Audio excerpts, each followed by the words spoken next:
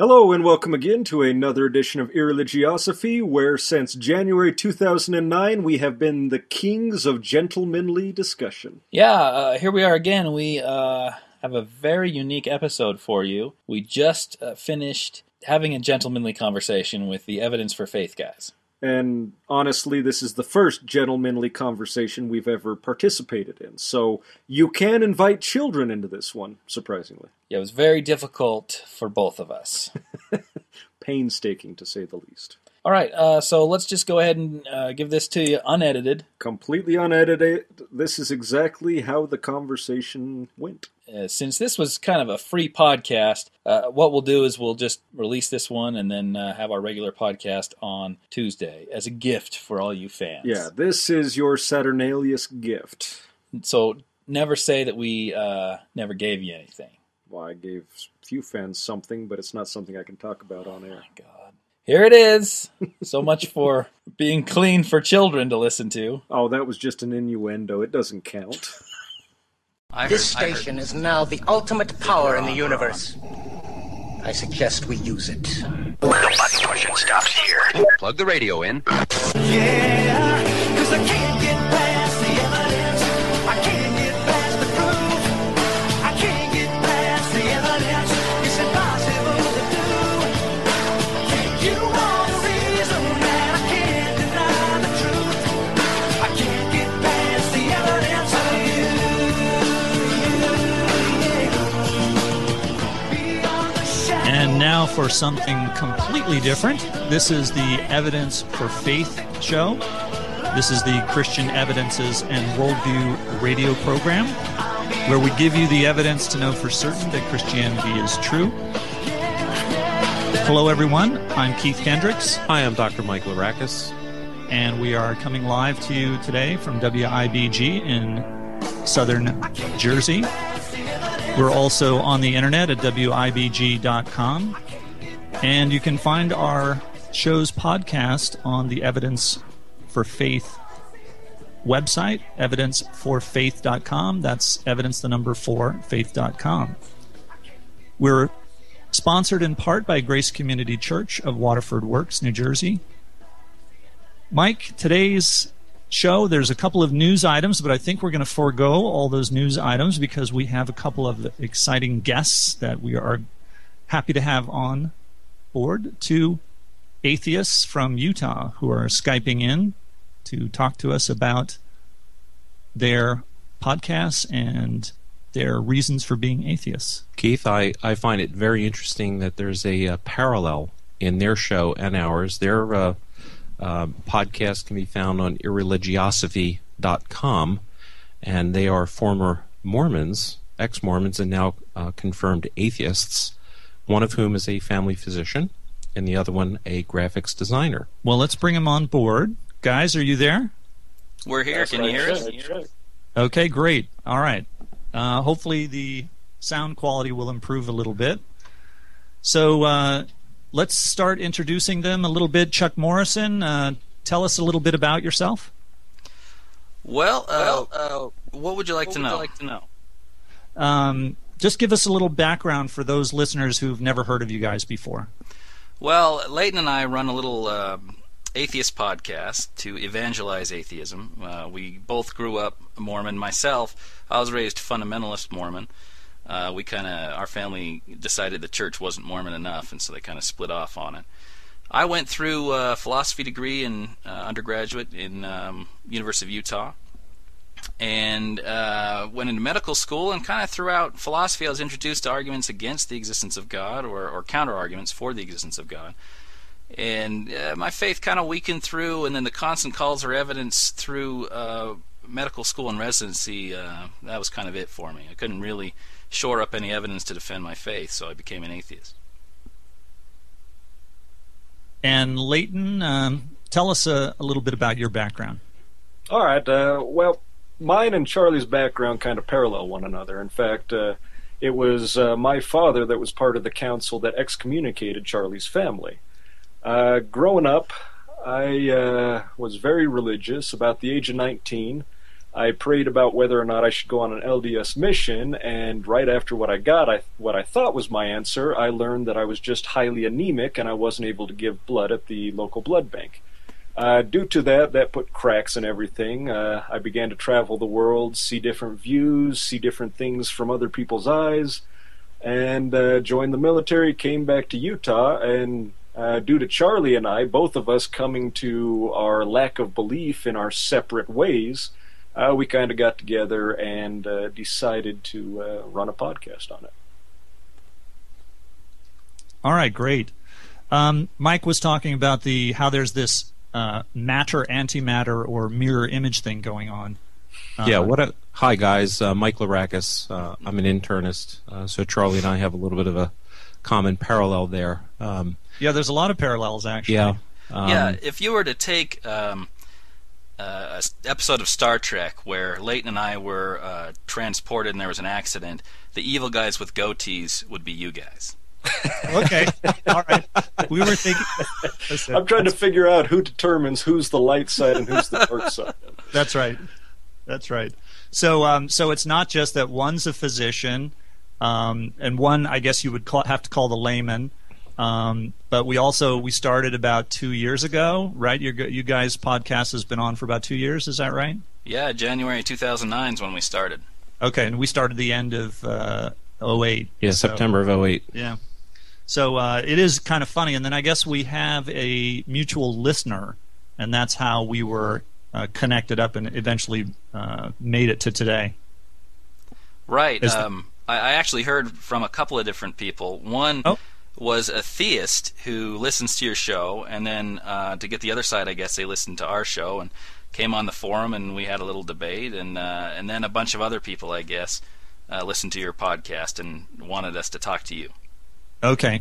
Well, we've noticed that we have received a lot more hits as time goes by. We keep getting a lot more downloads, so maybe it may be the contact that we're having. We might be getting similar audiences pulling from each other. Well, for those who are not familiar with you, you gave us a little bit of background that you came out of Mormonism. So I'm curious, we don't really talk about other religions on the show very much, and so we don't go specifically into things like Mormonism, but of course I've done some reading on it, and I am very interested when I get a chance to talk to Mormons or former Mormons about it. And so can you just step us through a little bit about, more specifically why you left Mormonism? I think, Charlie, you did mention a little bit about why you left Mormonism, but give us a little more on that. You mean just because it's a crock isn't good enough?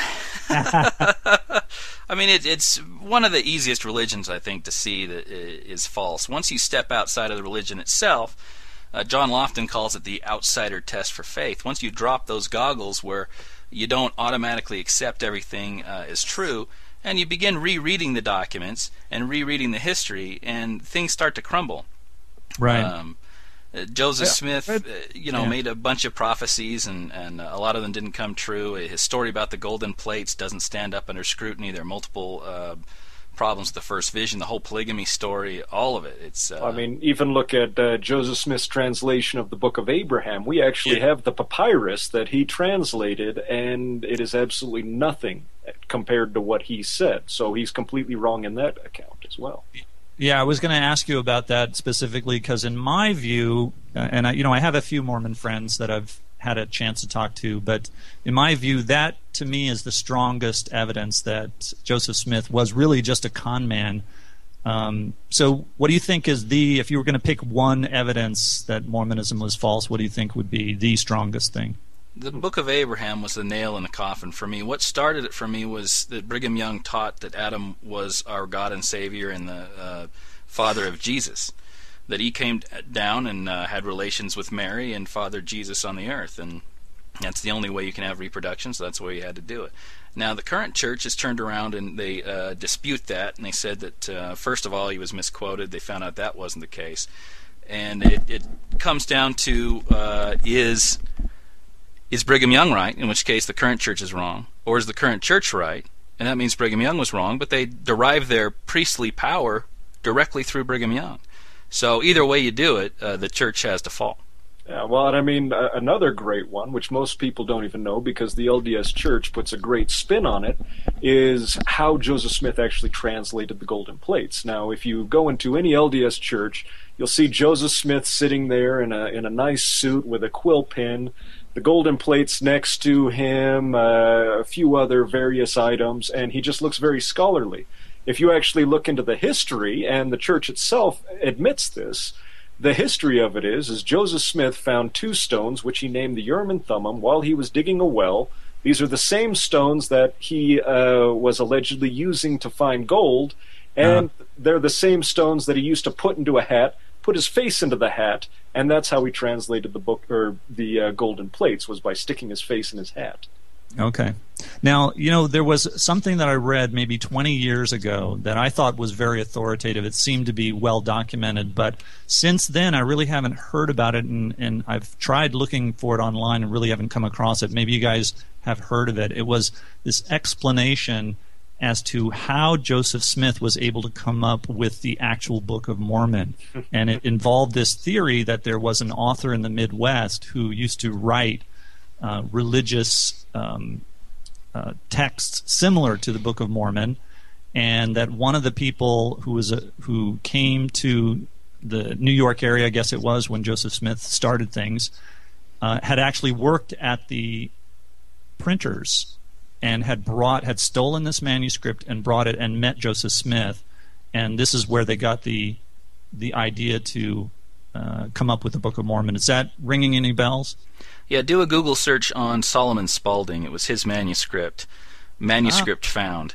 Now that they actually found manuscript found, and it has some similarities, but it's not a whole lot. But apparently he wrote a different manuscript. What happened was they send missionaries out. Mormons, even in the early days, sent missionaries out. It was about 20 years later, maybe 1850, in the New York area, and they were saying about how this group of Hebrews led by Lehi and Nephi, and the enemies were Laman and Lemuel, and all these names started saying, hey, wait a second, I read that from Solomon Spaulding.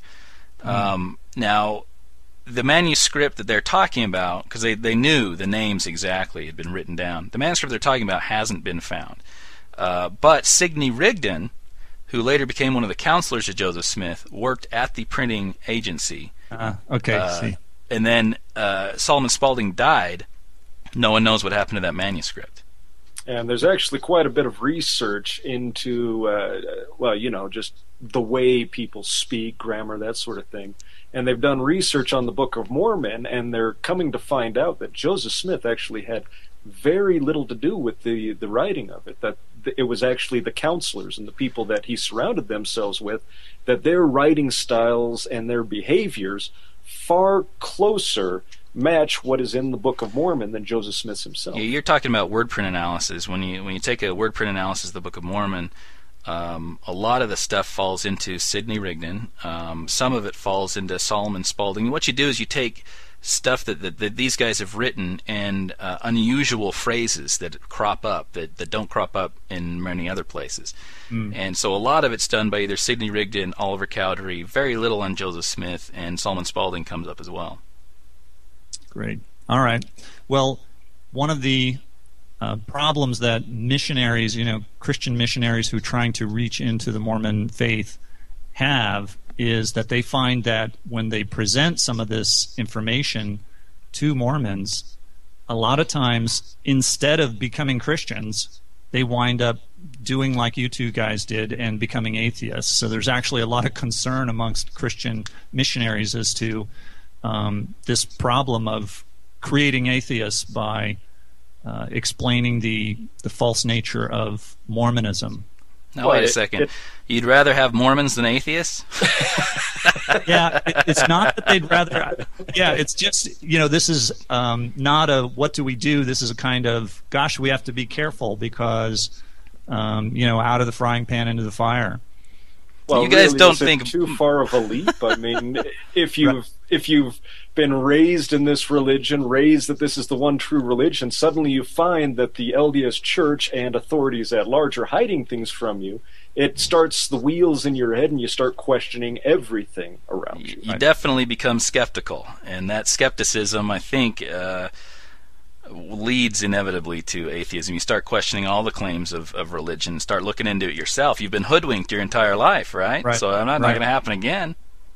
Yeah, I actually, I don't know if you've listened to any of the podcasts where I've talked about my background. I actually had a similar experience of feeling that I had been hoodwinked and lied to, and I was so embarrassed about it that I kept, I was very skeptical. But since I was an agnostic atheist already, and I became even more skeptical after starting to believe in UFOs, and then realizing that it was a bunch of hooey, and that actually led me to examine the evidence very carefully that God existed, and then that's when I changed and became a theist. So again, we've got that opposite mirror image matter antimatter thing going on. Forgive me for asking for clarification. You're saying that as an agnostic atheist, you were well into the UFO movement? I'm telling you, yeah, I was. I read probably 7 books. I just was, in high school, I started reading about UFOs, and I thought, oh, this is really cool. And somebody gave me some for a birthday present, or I think it was, do you remember, are you guys old enough to know about Chariots of the Gods? No. Eric von Däniken. Yeah. No, okay, you guys are young, I guess. Mike and I are the old ones. So anyways, the whole series is like a 3-volume set about all the evidence that we were visited in the ancient past by UFOs, and that's how we get the things like the pyramids and all this stuff, and it explains all the religions of the world because they actually came from the aliens. And so I was reading all this stuff, and I became quite the evangelist. I was trying to convince my parents, I was trying to convince my friends and my family members, and you guys got to believe in UFOs, and here's all the evidence. And when you get past about 7 books, you learn all of the evidences, all the photographs, all the kidnapping victims, and all the landing sites and locations and all that. And then I made the mistake of taking the next book in line in the library home with me. I checked it out and took it home, and didn't realize that it was written by one of these Project Blue Book Air Force officers about the evidence for UFOs. And he went through every single evidence, and I knew them all, and he explained why they were faked or misinterpreted, or just a lot of imagination. And I was so embarrassed. I was really mortified, and I just kind of swore to myself that I would never ever get fooled like that again. That I would always carefully investigate things, always be open to somebody who tells me that what you're thinking isn't true. Here's another way to look at it. Here's more evidence, and that led me down the path to Christianity, and so here I am. So fool you twice Adej really bit you, didn't it? What's that? I said that whole fool you twice Adej has really bit you, hasn't it? I know. Well, yeah, I'm kind of thinking the same thing. But so you guys now believe that God does not exist. Is that right? Our claim is that God is unproven. Not that he's been disproven, or not that he necessarily absolutely does not exist, but that he's unproven. None of the arguments, none of the evidences have proven his existence. Therefore, I don't believe in a God. Now, atheism, if you break it up in the original Greek, is a without, theism, belief in God. So atheists are merely without a belief in God. The biggest problem I've always had between theists and, we'll even say scientists, is scientists, they gather data and then they form a hypothesis around the data, whereas you get a theist, he has the hypothesis in front of him, and he cherry picks from everything around him in order to find the data that will support his claim. Now, that's one of the big problems I've had. That's called a naked assertion. So without providing evidence for that, you can't really assert that on the show. I would be happy to grant that for some people. Okay. Plenty of people who do that on both sides of the camp. So, well, then how would you classify yourselves? Would you classify yourselves as naturalists, materialists, physicalists? How would you? If you're talking philosophically, all that exists really is the natural world. Now, matter and energy, and that would you got to be careful when you talk about science. That is a philosophical naturalism, and that, for me, is based on the lack of evidence for a supernatural world, being, or existence. Science has a methodological naturalism, where they say, look, you can't admit any supernatural causes because we can't test them unless they interact with the natural world, and then their interaction will be natural. So there's a difference between philosophical and methodological naturalism. Agree. Okay, so but basically then it would be accurate to say that there's no God, there are no spirits, there are no ghosts, no demons, no souls too. No, there's no soul in you other than your brain, and no free will. I think it would be probably safer to say that there has been, as of yet, absolutely no evidence that has come forth for those assertions. Well, I would say that there's no good evidence. I'd say that in the absence of good evidence or good reasons to believe, then the default position for any proposition is disbelief. You talk about Bertrand Russell's teapot, the flying spaghetti monster, Zeus, Thor, Quetzalcoatl, or a used car. You know, I would say, if you're going to sell me in the used car, give me some evidence. Otherwise, I'm not going to believe your claims. Right. Okay. Well, I would have traditionally pinned that to, at least seemed to me, it was always called agnosticism. When you didn't know one way or the other, you know, there was a strong agnosticism that said that you could not know. That was actually my view, was that it was impossible to know about spiritual things because we live in a physical world. Everything is, you know, space, matter, and time, energy, and we can't know about those things. They are otherworldly. They're out there, and you know, none of those things can be known. So I was a strong agnostic, and then, you know, there's the weak agnostic who just says, okay, maybe it's true, maybe it's not, but I don't have any reason to know.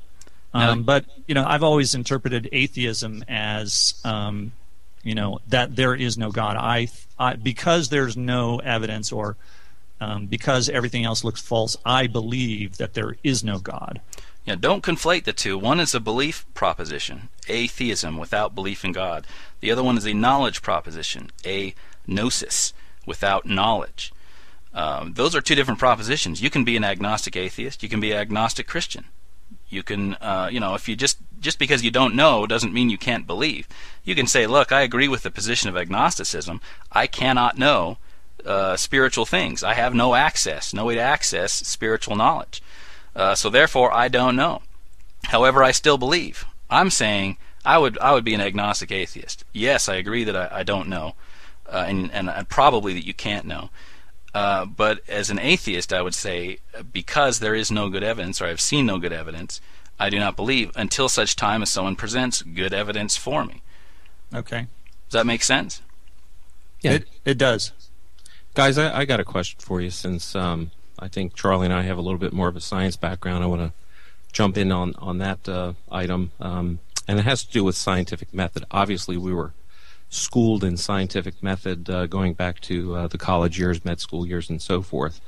But if I can define, I think, science just for the listening audience, I'd like to do it in this way, because bear with me, because I have a point I do want to make at the end of this. Science, by definition, I think we can all agree on this, is a human enterprise where we seek to describe accurately and quantitatively the nature and processes of the universe. Okay, we do this through observation and hypothesis, and then validation through experimentation. Is that a fair definition of the scientific method? Sure. The different sciences, you have historical sciences that are not subject to experimentation, such as cosmology. You can hypothesize and then, you know, put things in particle accelerators and try to look at and see what happened. You obviously can't recreate the Big Bang, but you can put your theory, you can model reality and see how well your theory matches up with, as you can test it, reality. Okay, good. I'm just trying to make this as general as I can from a biology, physics, chemistry kind of a perspective, the stuff that we were trained in. But, you know, one of the things that always caught my eye was that science itself depends on a little bit of faith, in that there's an axiom that, you know, the universe and And all of our scientific observations usually occur in an orderly fashion. And hence the mathematic formulas and so forth that we have in physics and so forth. Whether it's gravity or some other concept that we can nail down with mathematical terminology. Likewise, a major corollary there is the law of causality. Okay, that's a law. It's a physical law of the universe that no effect can be quantitatively greater or qualitatively superior than the cause. So that gets us back to the beginning and the cause of the universe. Now, you mentioned the Big Bang, Charlie. How do you come to the conclusion that we got here out of nothing? Well, that's actually a very interesting question because Stephen Hawking, one of the greatest scientists of our time, one of the greatest physicists of our time, at the end of his book, Grand Design, says that, of course, nothing or something can be created from nothing, and that happens with gravity. Gravity is negative energy. Mass and energy are positive energy. If you start from a zero state, you can have quantum fluctuations from a larger cosmos. And again, this is M theory. I don't pretend to understand this. Stephen Hawking may not understand all of it. But if you have a quantum state from a larger cosmos erupting through inflation and coming into our existence, you can have a state of an existence with a universe that has exactly balanced out the energy from negative energy with gravity and positive energy with all the matter and energy. And apparently that can happen all the time according to these equations. We may be one out of trillions, hundreds of trillions of universes, all with different initial starting points. Some of them can support life, some of them can't. This is again, this is physics. Again, I'm not a physicist, so I have to rely on Stephen Hawking and other physicists who tell me about M theory, the one category, the one possible unified theory that unifies quantum mechanics and gravitation, Einstein's theory of relativity. Did you get a chance to read the Grand Design? I did. Okay. I'm told, I haven't read it. I try to just keep up on journal articles and things. So I have a stack of books that I'd love to read. One of them would be that. But I'm told that one of the claims in the book is that he says philosophy is dead. Yeah, I'm glad to hear that. I have a particular loathing of circling you, right? things in mind. Charlie's out of a job. Oh, I'm real happy about that then. That one hurt. That one hurt. But I think he's probably right. For the most part, science has taken over the typical domain of philosophy. It used to be no one was a scientist. They were natural philosophers. They would philosophize about nature. The Enlightenment, where we got the scientific method from, where we cast off our belief that Aristotle is authoritative and we just accept it. We start questioning everything. The Enlightenment provides, in the form of Hume, for example, a philosopher who says, look, we can philosophize all you want, but we got to match our philosophies against reality to see if they're correct. You can have an internally consistent philosophy and it will be wrong. You have to match it up, see if you're right. Right, that's true, but I think one of the things you have to do is not let cosmologists play philosopher. I don't think that philosophy is dead. I think that is almost a self-refuting statement. It's contradictory. I think Hawking is just not a good philosopher. He might be a terrific cosmologist or mathematician or whatever, but philosophy isn't dead. So you've still got your job, Charlie. But philosophy's never going to die because everybody's always going to be sitting around contemplating, well, what if?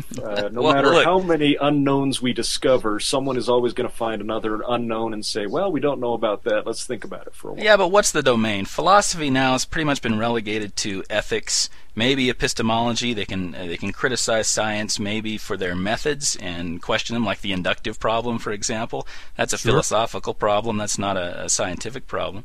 But every base question of every field is a philosophical question. Epistemology, ontology, it all goes back to philosophy. And I don't know if you know, but Time Magazine wrote that there's quite a revolution in the world of philosophers with theism. Theism is since the late 1960s, theism has been coming strong in the world of academic philosophy. I was at a conference 2 weeks ago where I sat next to Alvin Plantinga. I don't know if you're familiar with his work, but he started in the late 1960s when logical positivism ruled the day. And if you remember from your background in philosophy, that was the view that unless something's scientific, you can't know it. You can't know anything about it. And so any talk of metaphysics was essentially irrational. And that was the reigning paradigm at the time. And he and some other incredibly bright philosophers have completely turned that around. Now the reigning philosophy among non-theists and theists is analytical philosophy, which has completely revolutionized almost every argument for the existence of God, the ontological argument, the cosmological argument, all the way down. So, big things are happening in the academic world of philosophy, and it's leaning towards theism. Well, do you think that's because science has been slapping down every superstition, and so they have to go to someplace they can find? I mean, take a look at the flood story. For a long time, I actually had it thrown in my face where I was told that the rainbow was put there because God was promising that he wasn't going to flood the world again. And so my question to them was, are you telling me that if you shine light through a prism pre-flood that you wouldn't get the rainbow effect and it's only post-flood? So is it that because of these superstitions are being slapped down by science, that other avenues have to be found in order to support one's belief? In other words, science's job is really to find out what reality is, right? So we find out all this stuff. Like, first, God was on a mountain in Olympus or Sinai, and we climb up there and we find out he's not there. So he has to be in the clouds. Well, we fly up there, we find out that God's not there either. So now the philosophers they're getting hit by science right and left, and they're honing their arguments to remove God from testability. That's a survival instinct. Once you define God so that he's outside of space and time, good luck finding him with science. That is a philosophical endeavor. That's not a scientific endeavor, but it seems like a reaction to me to science. Plantinga resurrected, I think, what is one of the worst arguments for the existence of God, the ontological argument, with modal logic in his S5 theorem. But I don't think he did a much better job, because you can always reverse that with it's the exact same argument. If you say God, it is possible that God does not exist, therefore God does not exist. So I haven't seen him refute that particular reversal of his S5 modal theory. Well, of the different, I know that you're very familiar with the many different arguments for the existence of God, and but I guess I have a question of, instead of kind of negative evidence or just complaining about the evidences that are presented for the existence of God, do you have any positive evidence on your side? Do you have any positive evidence that God does not exist? Or is it totally criticism of the philosophers? Well, that's one misunderstanding. Isn't it the job of the one making the claim to put forth the evidence? Yeah, I mean, the burden of proof is on the shoulders of one who makes the positive claim. I don't know of any evidence. I suppose you could get into the existence of evil as a counter-argument for the existence of God, but the problem with the argument from suffering or evil is that you bring it up, and people who believe, and I was one of them, right? There's this little, yourself that you don't know everything. You're limited. And so there's this little gray area, this dead zone, that you think that even if I can't argue the existence of evil, there must be some answer, because I know God exists, so that doesn't really bother me. Atheists think that it's indisputable, this argument from evil, because there's no answer to it. Free will doesn't really save you from natural evil. Any of the theodicies that are listed when you look at it, carefully, critically examine it, it kind of fails to absolve God. It was, if you guys are Zoroastrians and you have an equally powerful God and equally powerful, good God and bad God, then you get the good God off the hook. But the omnipotent God of Christianity, Judaism, and Islam kind of is on the hook for the argument of evil. But I suppose if you want positive evidence, I suppose we could talk about the argument from evil. You guys have done a lot of podcasts on that. Well, yeah, also, Charlie, you bring up a very good point about how when somebody brings these to you, you automatically just, your eyes glaze over and you don't pay attention. And it reminds me of the study that was done that showed that atheists and agnostics know more about religion and the Bible than most Christians and religious people do. Yeah, that's an interesting study. You guys want to talk about that, or you want to talk about the problem of evil? No, briefly, we can go over that. I think that's interesting, too. There was general knowledge about different religions, so Christians were not so good knowing about things like Islam and Judaism, and whereas atheists and agnostics tended to know more about a broad range of religions. Although I think the Protestants did pretty well on their own religion, if I'm not mistaken. It's been a couple of months that came out. Yeah, well, the sad thing is even the Mormons beat out most Christians. And did they? Sad. It went atheists, Jews, Mormons, and then evangelical Protestants and Catholics were underneath that. But right. I don't know why that is. It was strongly tilted towards education level, too. Yes.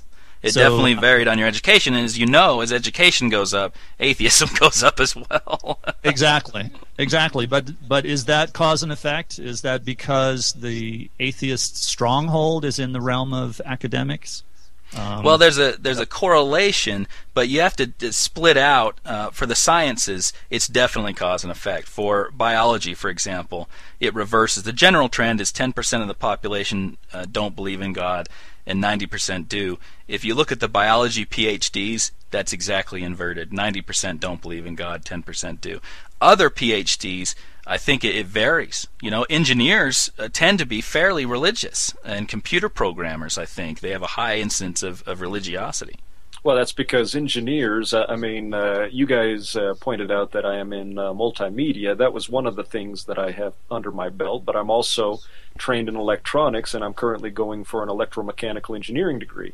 And one thing you find in any sort of span of that sort of science is that the only thing they cover, really, is what you need to know about the engineering. They never really go into deeper depths on the deeper physics sides of things, and so this is why I see such a high rate of theism within those particular sciences, whereas you have archaeologists and historians where it's the same sort of flux, where it almost reverses. If you are just joining us, you are listening to Evidence for Faith. I'm Keith Kendricks. Hi, I'm Dr. Mike Labrakis. And we have two visiting atheists from Utah, Charlie and Leighton, who are giving us a very good debate discussion here about the evidences for and against God. So I guess we've got 15 minutes plus, and so maybe we can get a little more in-depth into some of the evidences. We wanted to kind of stick to theism today, but a lot of the evidences, there's a lot of evidences out there that Christianity is true. That's the point of our radio show, and specifically that God exists. Argument from reason. There's an argument from knowledge, from morals, for existence. There's the beginning of the universe that Mike brought up. The universe being fine-tuned for life, the sudden appearance of life, the sudden appearance of multicellular life, sudden appearance of complex body plans, sudden appearance of sexual reproduction, irreducibly complex machinery in the cell, complex specified information, and then, many other things, genetic redundancy, variation-inducing genetic elements that show that life was designed to adapt, programmed death of organisms that simply doesn't fit the evolutionary construct. And then, things that fit more in line with Christianity, near-death experiences and PET scanners that show the existence of a soul, many fulfilled prophecies written hundreds of years before the actual events occurred, and the reliability and the accuracy of the Bible. And so that's what this show is about.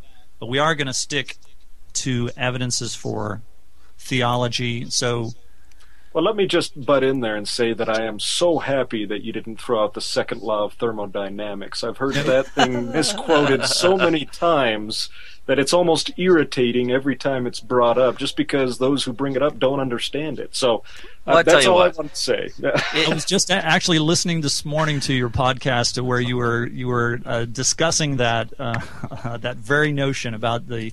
But I'm not sure. It's not something that I use, and it's partly because of the great amount of confusion about it, and because there does seem to be an easy response that non-theists can give. But I would challenge you that you're actually misrepresenting what the argument is, because, who wants to give the argument? One of you guys, or Mike, you want to explain what the argument is from second law of thermodynamics? Well, the second law of thermodynamics states that the amount of energy and matter in the universe stays constant, that it can't be created or destroyed. That's the first law. Second law has to do with entropy, in that you go from a higher state of order down to a lower state of order. Okay, so that's basically it. Yeah, it seems to argue against some kind of evolutionary, even kind of a Big Bang thing where everything's getting more and more orderly. So then go ahead and give a standard argument against it. Oh, sorry. I was just going to say the biggest confusion between that is that the second law of thermodynamics deals with a closed system, whereas the Earth in and of itself is not closed. We are constantly bombarded by the sun, by cosmic rays, by who knows whatever else. So it has absolutely nothing to do with refuting evolution, because it deals with a closed system, and the fact that in a closed system things become more chaotic, not more ordered. Well, let's be clear that the second law of thermodynamics has to do with heat exchange and temperature exchange. And really, you're taking it metaphorically to then put it into order and chaos, right? I mean, colloquially, we'll say that as a system tends toward more heat, and heat's not a usable form of energy, right? It's that delta S that causes entropy. That's heat exchange. So it really doesn't have anything to do with orderly or disorderly systems, except by proxy. But here's one clue that that you need that open system, that energy pouring into the sun, and that's how you get localized pockets of order, right? What happens to the Earth if that sun goes out? Are we still going to be alive? Any of us? No. Right. No. Right. But just the sun pouring energy to the Earth. Now, for one thing, I can say, well, the solar system is a closed system. Okay, but that's kind of still not entirely, because you still got gravitational effects from other solar systems in the Milky Way and other galaxies. So the universe entirely would be a closed system. Yes, that's true, and so that's why I think that's not all that important. But one of the very important things is that just because energy is pouring into a system does not mean that you're going to get higher levels of complexity. For instance, I'm sure as a physician, the more that people stay out in the sunshine, actually, the more disordered they get. If we thought that was true, we would carry lumps of uranium around in our pockets because it's pouring out energy, and we would therefore somehow improve and get into a higher state of order. Well, actually, the reverse is what happens. When you have energy pouring into a system, such as solar energy, it's actually doing an incredible amount of damage to the ordered systems that are here on the Earth, things like life. If you want to take things from the soil, minerals, nutrients, water, carbon dioxide from the air, and build a living structure, you have to have much more than just energy being poured into the system. You've got to have a blueprint plan, and you've got to have a way of converting that energy into something useful. So that's how you build ordered systems, by a mechanism that's already set up, ready to convert energy into complicated things like plants and animals. That's where the second law of thermodynamics comes in and shows that evolution is not runs counter if it's just running without any blueprint, without any plan, without any mechanism to do that. And so life is a non-starter. The solar radiation is destroying any possible life that could come up before it can become replicating. Now you're talking about abiogenesis. You're talking about the creation of life from lifelessness. Right. Because given life, then you can violate the second law of thermodynamics, because order will then, you're drawing energy out of the system. You become more complex as you grow older or taller or whatever, bigger, and then eventually entropy catches up with you. You get older and older and start to fall apart, and cancer, and it just catches up with you. So there's only this temporary flux, but it requires all this mechanism to be in place, and the blueprints how to do it. So we agree that given energy, you can have increasing complexity given life. We all agree that, right? Once you've got life, you can do it. So the real question is, how do you go from non-living to living? Right? Is that right? How do we get that first cell? Well, and also the claim is that there's a blueprint before you even start, which of course means that you have a builder. Well, that's we can discuss completely that different art. Well, see, we're actually way down. By the time you get to the origin of life, you're way down the like math problem. You're at already the 15th step in this math problem. I think the mistake you guys are making is right at the beginning, at step number 1. Does God exist or not? The Kalam cosmological argument is a deductive argument. It's not an inductive argument. It's not an argument of probability. This is an argument of, if these premises are true, then the conclusion must be true. It is deductive. It has to be true. All right, let's stick on life from lifelessness right now, because abiogenesis, the argument from abiogenesis that you guys are saying is an argument from ignorance. Basically, we don't know how life began. We have several theories: thermal vents, clay substrates, RNA world. We've got several theories. We just haven't proven anything yet. But the fact that we don't know how life began doesn't necessitate a creator. Now, if you want to talk about the Kalam cosmological argument, why don't you set up the two premises and then the conclusion for us? Well, before you do that, can I ask a question? Why is it the theist, when something can't be explained, they instantly jump to God, instead of, as a scientist would do, start searching around, collecting data, and trying to find the answer? Well, I think that a lot of these questions come in kind of a logical order. For instance, does God exist or not is kind of a watershed question. Any way that you're going to approach the issue of where did life come from is going to be affected from your prior answer to the question, does God exist? Whereas the reverse is not true. The where did life come from doesn't really enter into the issue of does God exist. So I think that's just mine. Not that I shy away from the question. We actually use that in the same way that you say that you are atheist because there's really no good evidence that God exists. I say we believe life was created because there's no good evidence of that it could have been created on its own. So, but that's not an answer, though. You are. That's not an answer. If you rewind 3,000 years and you say, look, we have lightning, right? We have the fact of lightning, just like right now we have a fact of life. Do you have a good answer for that? No, I don't. I don't know about electromagnetism. We won't figure that out for 3,000 years. Well, if you can't give me an answer, therefore Zeus exists. He's the one throwing down. I have an answer, you don't. The fact is you don't know what causes lightning. You can't infer anything from your lack of knowledge. Well, you can't take a step. Not only that, but you take the evidence which a lot of theists put out there, which is the Bible. They say, look at this.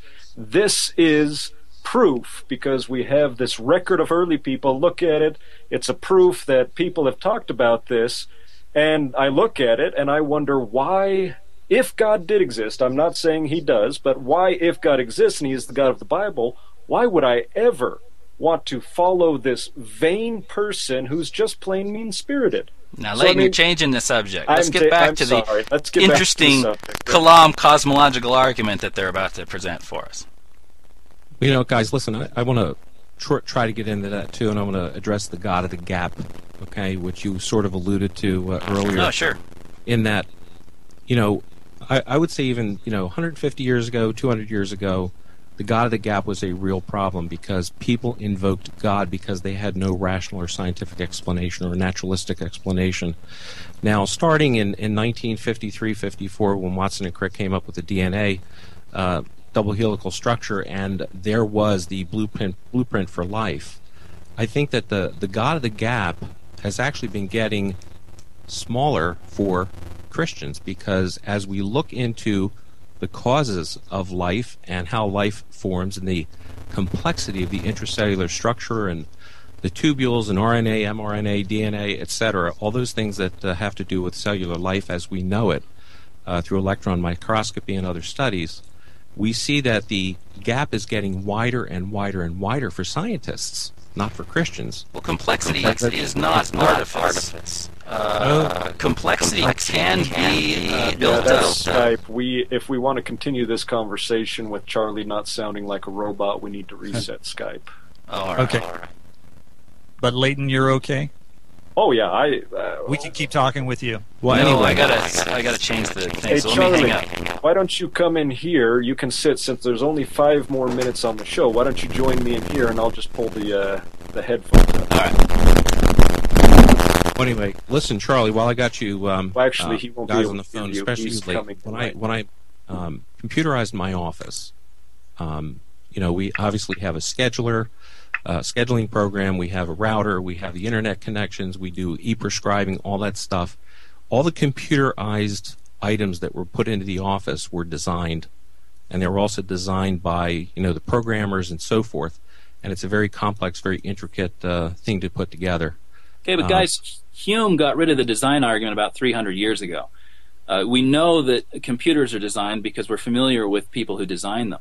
Yeah, but DNA is designed too, and I think that DNA is the thumbprint of God. There I am invoking God again. But we don't know that DNA was involved because we don't know anyone who designs DNA. We don't have any examples of that. You can't take that analogy from computers and put it to something that we know. We know where DNA comes from. It comes from old DNA or other DNA. Well, and go all the way back to the first cell. If you want to stick a God in the first cell, like I said, I think that's an argument from ignorance. And a good analogy of what you guys are putting forward is take a person who wins the lottery. Suddenly they're looking at their massive, massive odds that are against them winning the lottery, and therefore they determine, oops, I never won the lottery in the first place because the odds are against me. This is what you guys are putting forward. And in an evolutionary standpoint, it doesn't make sense because there is quite a bit of step-by-step evolutionary processes that go on. Show me one. Show me one. You guys always say there are no beneficial mutations. What about resistance to HIV in a population with a CCR5 gene? How about the beneficial mutation of apolipoprotein in a community in Milan, where you can actually look at the original individual who had the mutation that confers resistance to atherosclerosis? I mean, I got more if you want them, but Google beneficial mutation. It'll pop up for you. I am writing it down right now. I really wanted to get into the Kalam argument. It's like, to me, this is the strongest argument. What do we got, 4 minutes? 3 minutes. What do you think? Can we do it in 3 minutes? Well, it's going to take an entire podcast, but you could give it your shot, and I'll give you my quick refutation. At least for the audience, let's tell them that the Kalam argument goes like this. Anything that has a beginning has a cause. The universe has a beginning, we know scientifically. Therefore, the universe has a cause. and that cause we call God. So that's basic. If those premises are true, the structure of the argument is undeniable. The conclusion must be true. Correct. What do you think? I think the problem is in the premises. You have everything that begins to exist must have a cause. And then now look at the second premise. What is in the second premise? The universe. Well, the universe isn't a thing. It's a set. It's a collection of everything that exists. So now you're comparing apples and oranges. If you're saying that an apple fell from a tree, all things that fall from trees are apples, an apple falls from a tree, you've got a pretty good syllogism. But your syllogism is destroyed by the fact that you're comparing a collection of items in the second premise with an item. The universe cannot be a member of its own set, is what I'm saying. But my question is, where did the universe come from, right? Nothing comes from nothing. Okay, the universe exists, and it had a beginning. We know this scientifically. Therefore, it had a cause.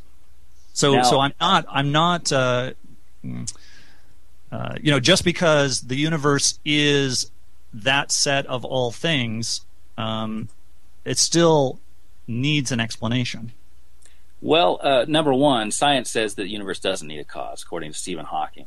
Number two, if you're creating a compositional fallacy, right? You're saying it would be like all members of an orchestra play together in harmony.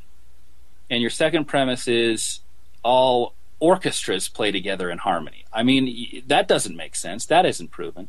You're conflating two different things. It's tricky because of what you're saying, but you're conflating two different things. Well, not only that, but you're positing. Do you guys have to go? Well, when we hear the music. No. Right. Well, what I was just going to say right there is you guys are positing that the universe had a beginning, therefore it was God because we needed somebody to start it. All right, let him get the last word. All right, go for it. Now, that's all right. We hope to actually do this for our listeners. We hope to do this again in the future. Guys, thank you so much for being on the show. It was really great to have you on. We love talking to intelligent people about some of the most important questions in life. You've been listening to Evidence for Faith. I'm Keith Kendricks. Hi, I'm Mike Larakis. And always remember, the best reason for becoming a Christian is because it's true.